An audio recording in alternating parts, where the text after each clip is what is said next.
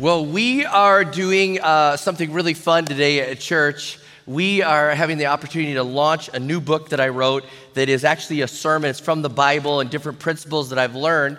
And I'm kind of excited because we have this message today and to launch this book. It's my fourth book, and it's called Fix It. It says, Fix It, whose problem is it?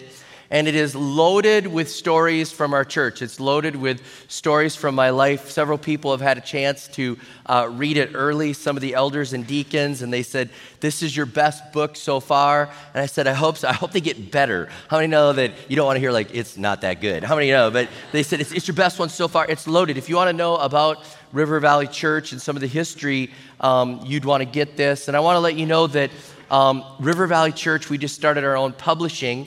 And so as part of being global, we are now going to be able to publish our own books, do our own music and publish that, be able to do curriculum that we do, whether it's sisterhood or youth or different things, and be able to have that curriculum go out and then publish it ourselves. And so this is the first in the River Valley Publishing. And I also want to let you know that any book that's sold at the church, I'm not making money on this. This is River Valley Publishing. So if you buy this for $10 this weekend or anytime, River Valley Church is going to make the money on that. And I think that's a wonderful thing, a great partnership. And so I'm excited. I'm praying that we're launching it today, and then it's going to launch. I'm speaking at a conference, and they ordered 1,500 books, and then I'm speaking at another one, and they're ordering some books. And I'm just praying that God will use this. It'll go around the world. It's really our story together. It's us in this together, our journey. And I would tell you this, it is a Christian book. I don't shy away from talking about the things of God. But as you listen to the message and you hear it, you might think this might work in your marketplace situation.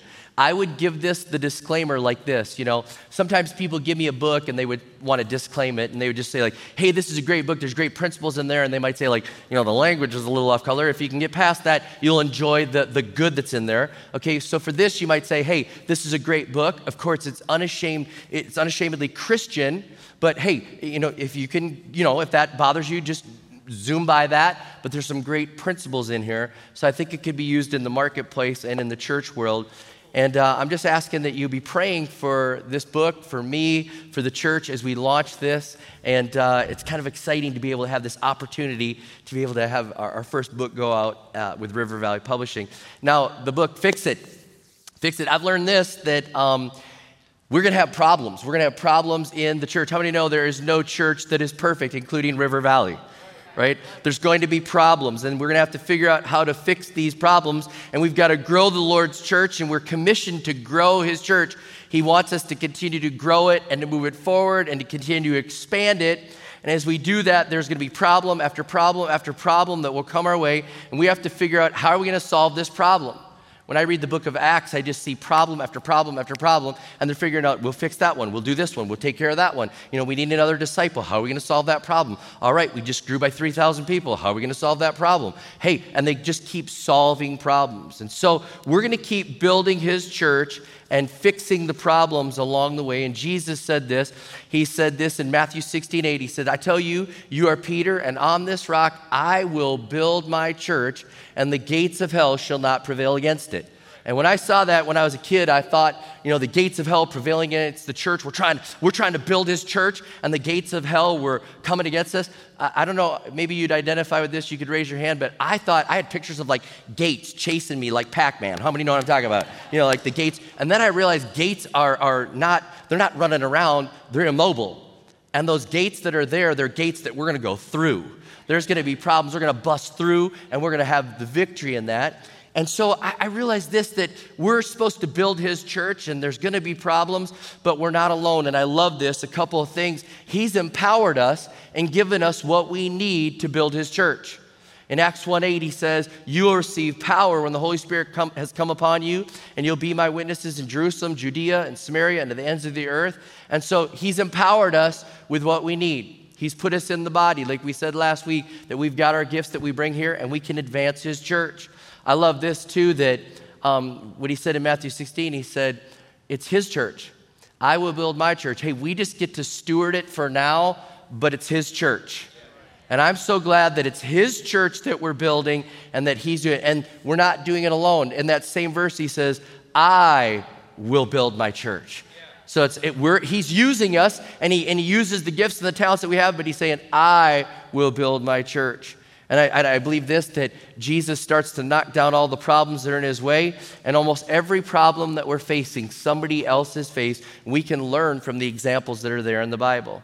And there's obstacles and there's things that are there, and I've just learned that we've got to solve these problems. And the early church, I remember when we had problems once in our church, we had a really big problem, and I remember talking to a very wise pastor who's since gone on to be with the Lord.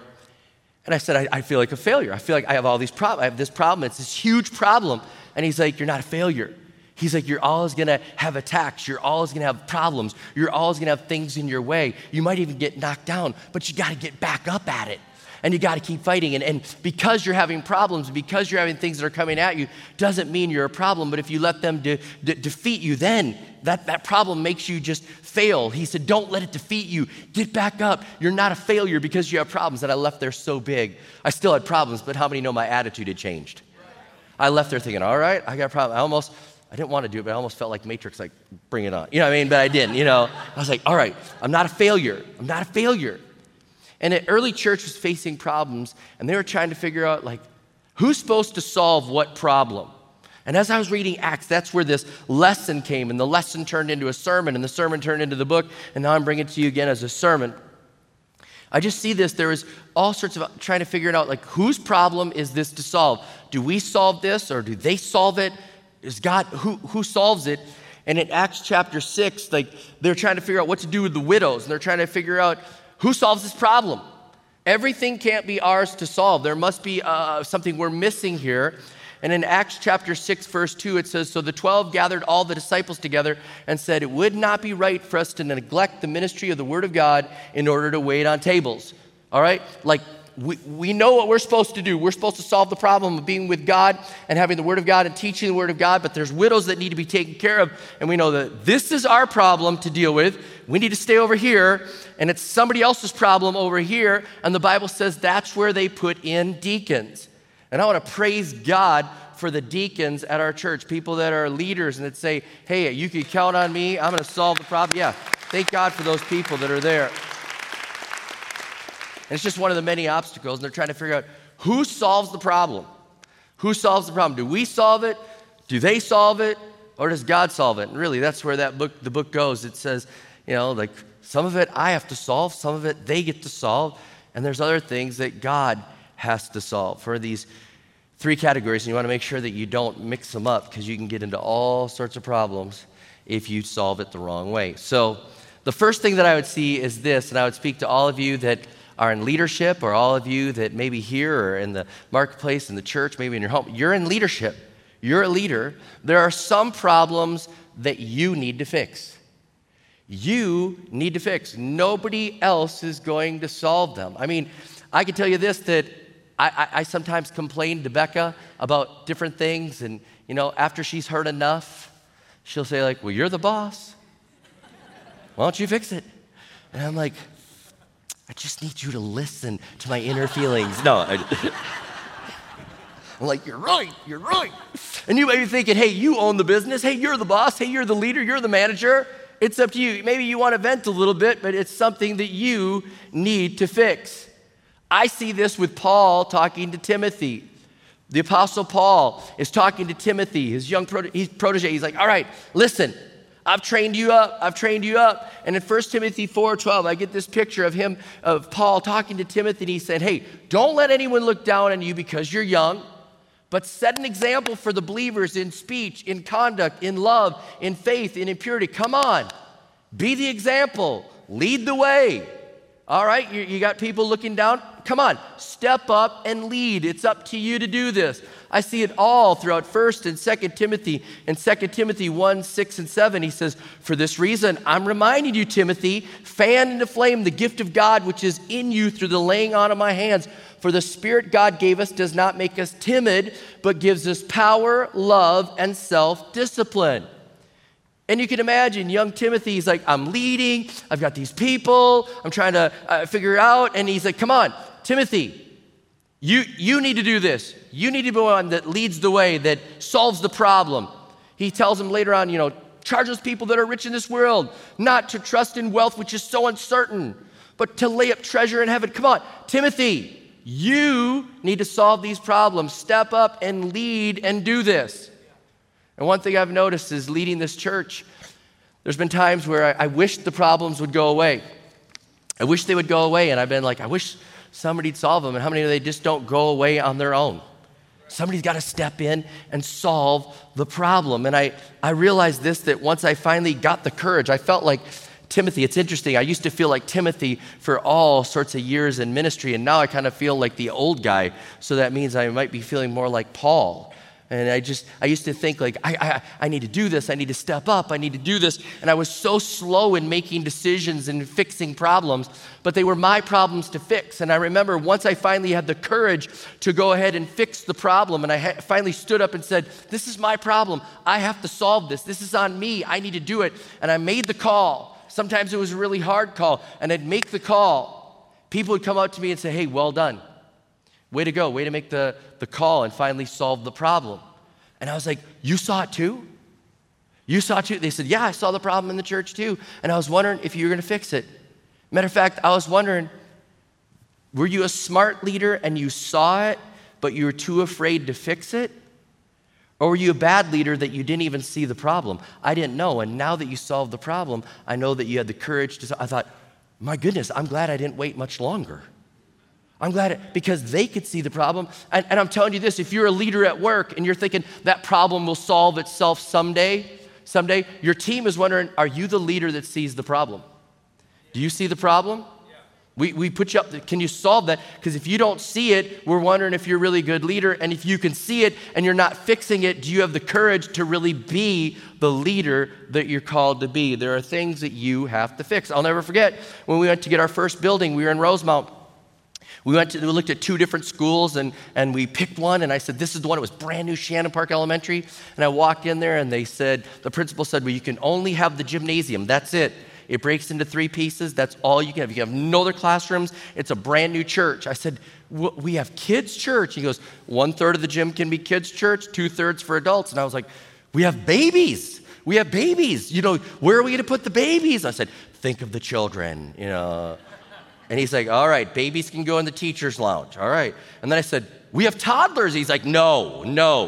And at that time, I didn't realize this. I was like, we need a classroom for the toddlers. And all we had was the hallway. We had the kids going down the hallway, and we kind of put like portable canisters around them, and they were like little velociraptors, like, and they figured out how to escape, I was like, and I thought, what parent would put their toddler in a hallway? And then I had a toddler, and I was like, you put a toddler anywhere. You know what I'm saying? Like, we're watching the toddlers in the mechanical room. That's fine. Give them tools. All right. And get them out of here. All right. I just solved the problem. I was on the fly, like solving the problem right now. Our first building, Apple Valley campus, our very first building, Apple Valley campus, we got to the opening day. Opening day, we've sent a mailer to everyone. Opening, brand new building. We've spent all of our money. We have leveraged everything to move into the building that is now our Apple Valley campus. We were just renting. And on the day, last day of the week, we're supposed to open Sunday, and the building inspector comes by and says, failed. I was like, no, you don't understand. We can't fail. We sent out a mailer. We can't fail. We're opening Sunday. And he's like, nope, your bathrooms failed. They don't work. They don't work at all. And he said, the venting doesn't go all the way up to the roof. It just goes above the drop ceiling. It doesn't, you failed. The guy cut corners and you can't open. I'm like, no, we did a mailer. And in that moment, I'm panicking. Like, if we don't open, what's going to happen? What are we going to do? And I said, what about porta potties? And he goes, all right, porta potties. Well, let's talk about them. He goes, if you put 10 porta potties out, including 2 handicap porta potties, you can open. But he goes, I'm chaining your bathroom door shut. So the grand opening at Apple Valley campus, which, by the way, Crosstown campus just opened state-of-the-art, no porta potties there. I'm just saying, Apple Valley opened with porta potty. Hey, welcome to River Valley Church. Ignore the smell, just come on in. Come on in. And I'm telling you, you just got to think. You got to solve problems. It's just the way it is. There are certain things in life that you have to solve. Some of them are fun. Some of them are serious. But God is calling us to step up. What is he showing you that you need to fix? Dad, mom, leader, boss, Come on, there's things that you need to fix, and you've been hoping somebody else will do it. Fan into flame, stir it up, step into the call that you have right now, because there are certain things that you have to fix. But there's other things that they need to fix. And I love this part about the book and about the message and about living this. There are certain things that they need to fix. And there are certain things that God brings people into your life to solve the problems. And then there's other people that God brings into your life to help do things, and you aren't supposed to solve their problems. They're supposed to solve them and keep moving you forward. Okay, it's just kind of this tension that is there. And I'll never forget this. That our church was in a financial crisis in 2008. I'll never forget this. We were facing a financial crisis, and I'm praying like, I can't solve this problem. And it wasn't the global financial crisis. We had our own internal financial crisis. And I can remember thinking like, I can't solve this. I don't know what to do. This is outside my gifting. I don't know how to solve it. And I remember calling Jim Garvey and saying, hey, Jim, at the time he was like the best business administrator in Minnesota for churches. And I said, I've got this problem. I have no money, and I got a huge problem here. And I'm trying to figure out, who would you recommend to come along and to help solve this problem? Just tell me who you would recommend, and I'll call them. And he said, what about me? And I was like, remember the part I said about not having any money, right? Yeah. And he's like, I do. But he goes, I think I'm the guy. I think this is what God has wired me for. God would be sending me to help you to do this. And I was like, you're hired. You're hired. Praise God. And he came in at that point, and we were like way negative. And years later, when we retired, we were way positive. And I thank God for thems that God sends to this church. How many say thank you, God, for sending Jim to the church? Yes.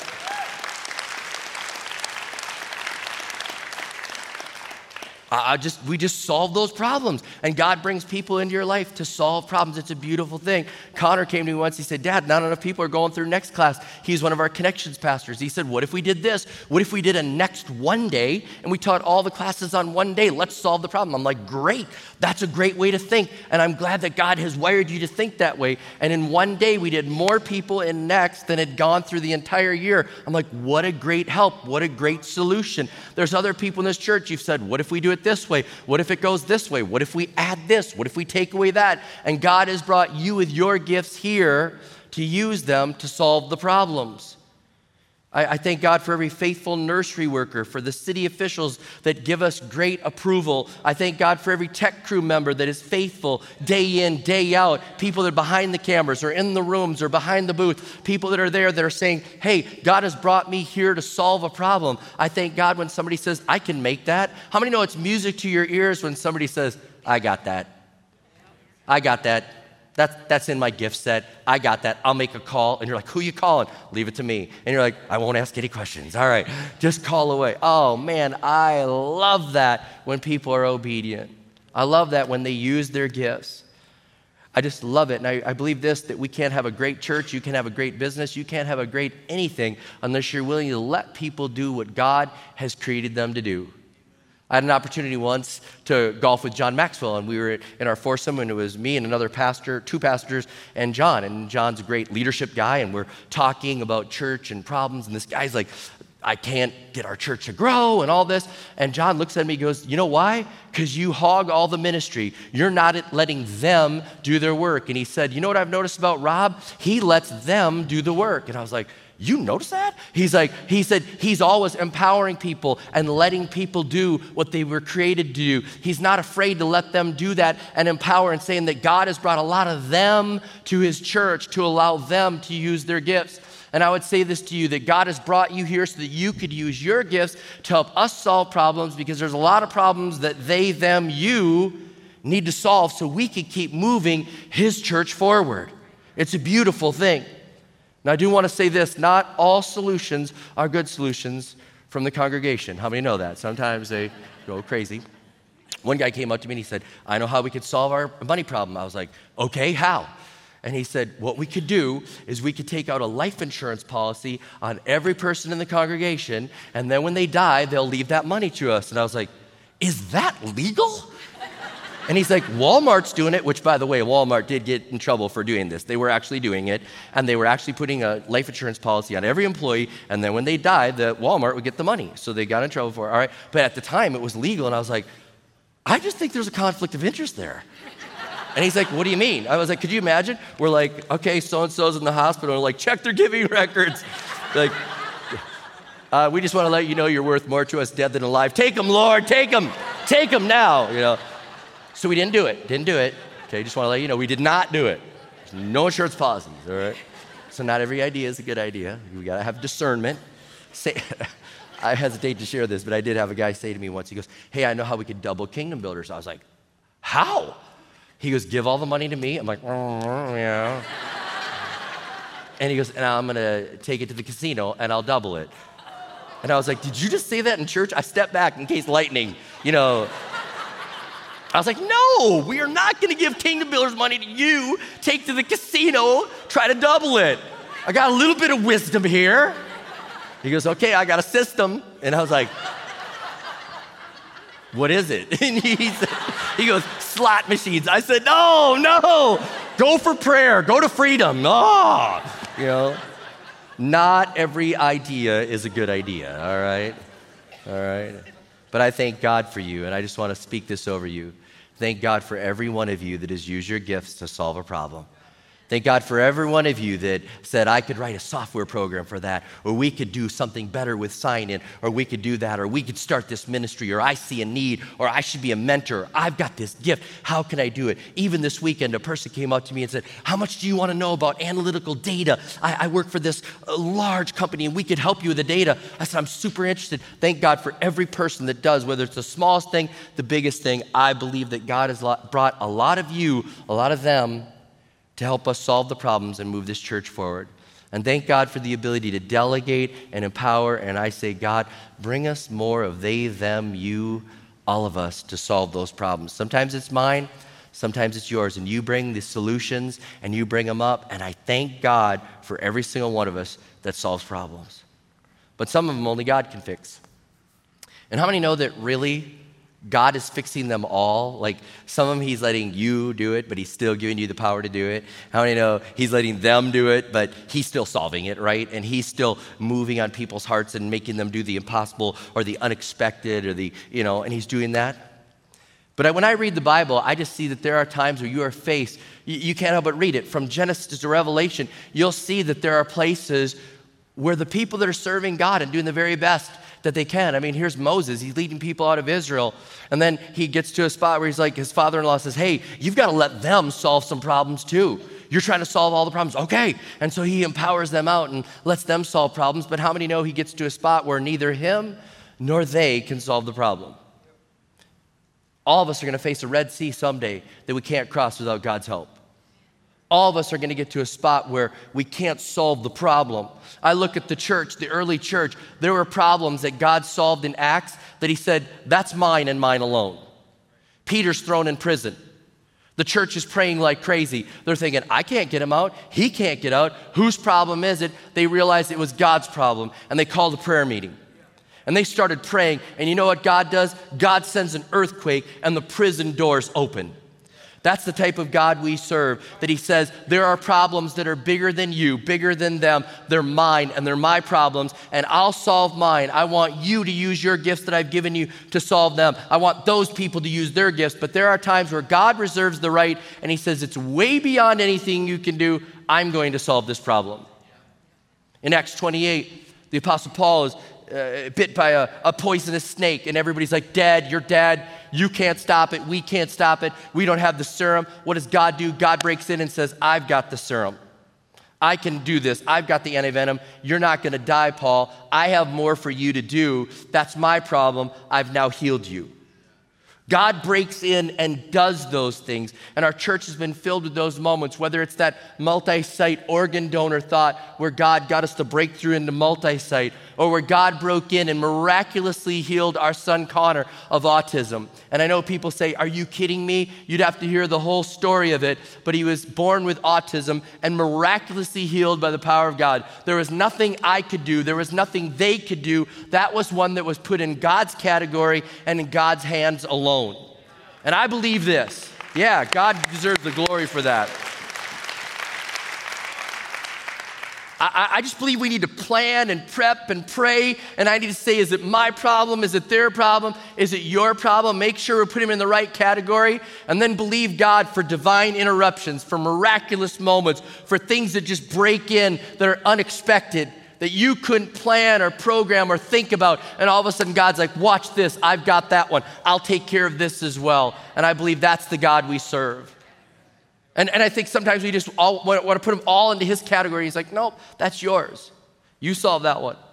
And I think there's sometimes we want to hog it all, and God's like, come on, let them solve that. Let's all work in this together. But I believe that we can expect the miraculous. And as I close, I would just say this. There are some obstacles. Some of you are probably already a step ahead of me. You're like, wait a minute. There's things that it just doesn't seem like they get solved by me or them or God. Who solves them? And I just would say this. God says just keep pressing on. Keep pressing on. There are things that will not resolve on this side of eternity. There are things that are just going to resolve on that side of eternity, and we're going to stay faithful.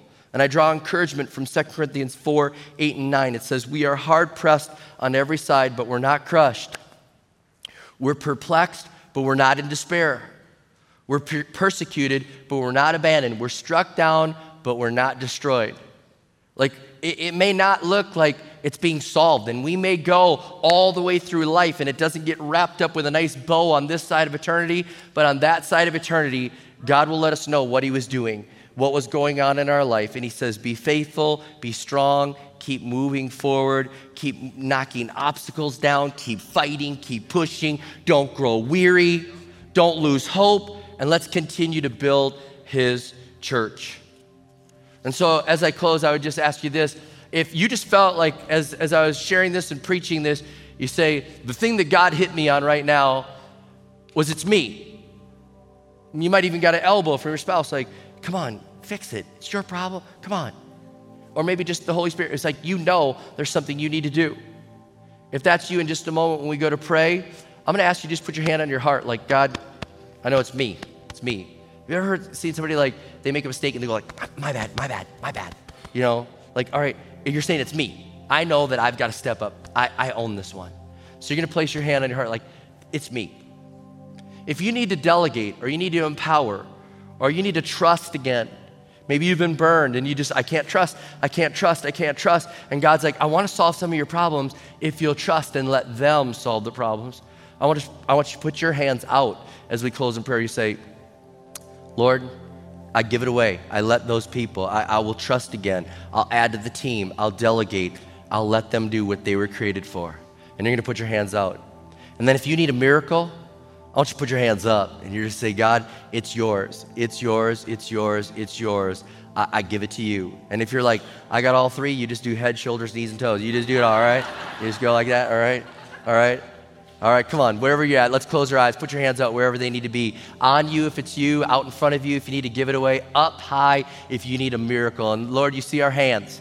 Our hands are right now signaling to you that some of the things we need to fix, you've spoken to us. You've spoken to us, and we need to step up. We need to fan into flame. We need to stir up the gift. We need to do something more to step into the leadership or the responsibility you've called us to do. God, help us to have the courage to do that and the power to move forward as leaders. Lord, some of us have our hands out. We need to trust again. We need to delegate. We need to share. We need to empower. We need to realize that people are a blessing and they're a gift around us. And so, God, we thank you for the body and its many parts. And so our hands are out and we're giving it to you. And others, God, our hands are up. Our hands are up. And we're saying, God, it's yours. We need a miracle. We need a miracle. And God, I pray we'd never stop praying for miracles. We'd never stop believing for the miracles that you've worked. You did them before, you'll do them today. And I believe that, God, you're not done doing miracles. So our hands are up believing. And so, God, and some of them, again, it's ours, theirs, yours. And we're in all that mess. But God, we trust you. We trust you, and we are not going to be stopped by our problems. We're going to overcome them in Jesus' name. We're going to move forward, and we will build your church. In Jesus' name we pray, amen and amen.